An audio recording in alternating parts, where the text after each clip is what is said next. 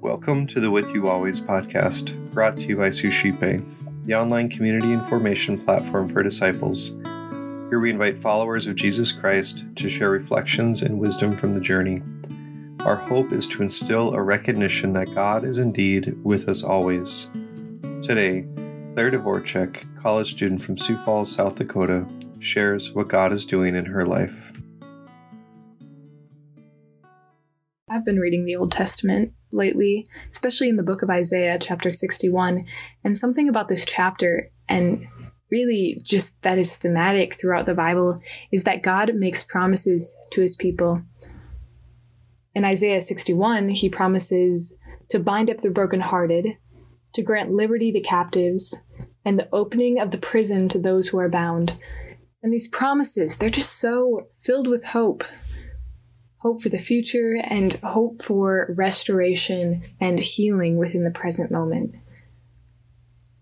And I think this is the promise that I'm being invited to recognize and place my hope in, especially as I pray for greater trust in God's will, greater trust in his plan for my life.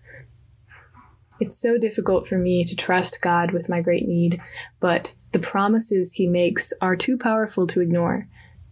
It's been helpful for me to continue to reflect on the fact that Christ has already entered into our brokenness. He's familiar with our pain and our struggles and desires to heal and restore in a way similar to what he outlines in the book of Isaiah.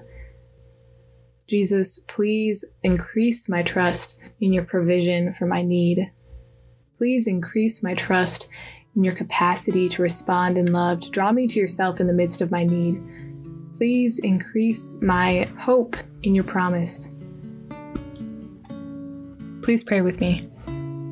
Lord Jesus Christ, you wept at the death of your friend Lazarus. You experienced death yourself on the cross.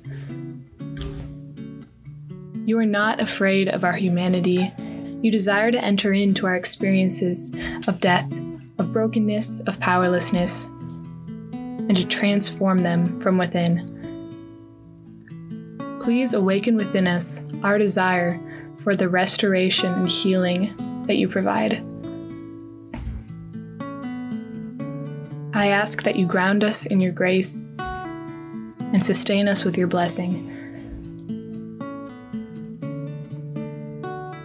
Glory be to the Father, and to the Son, and to the Holy Spirit, as it was in the beginning, is now, and will be forever. Amen.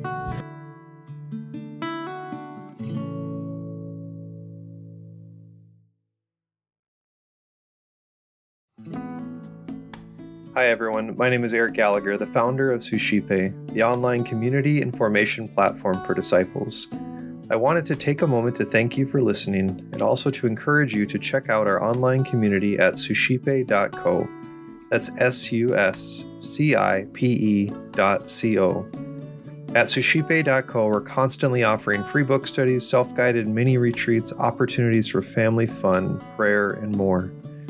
If you're interested in engaging with a community of individuals who are desiring to grow deeper in their spiritual lives, check out suscipe.co and get involved today.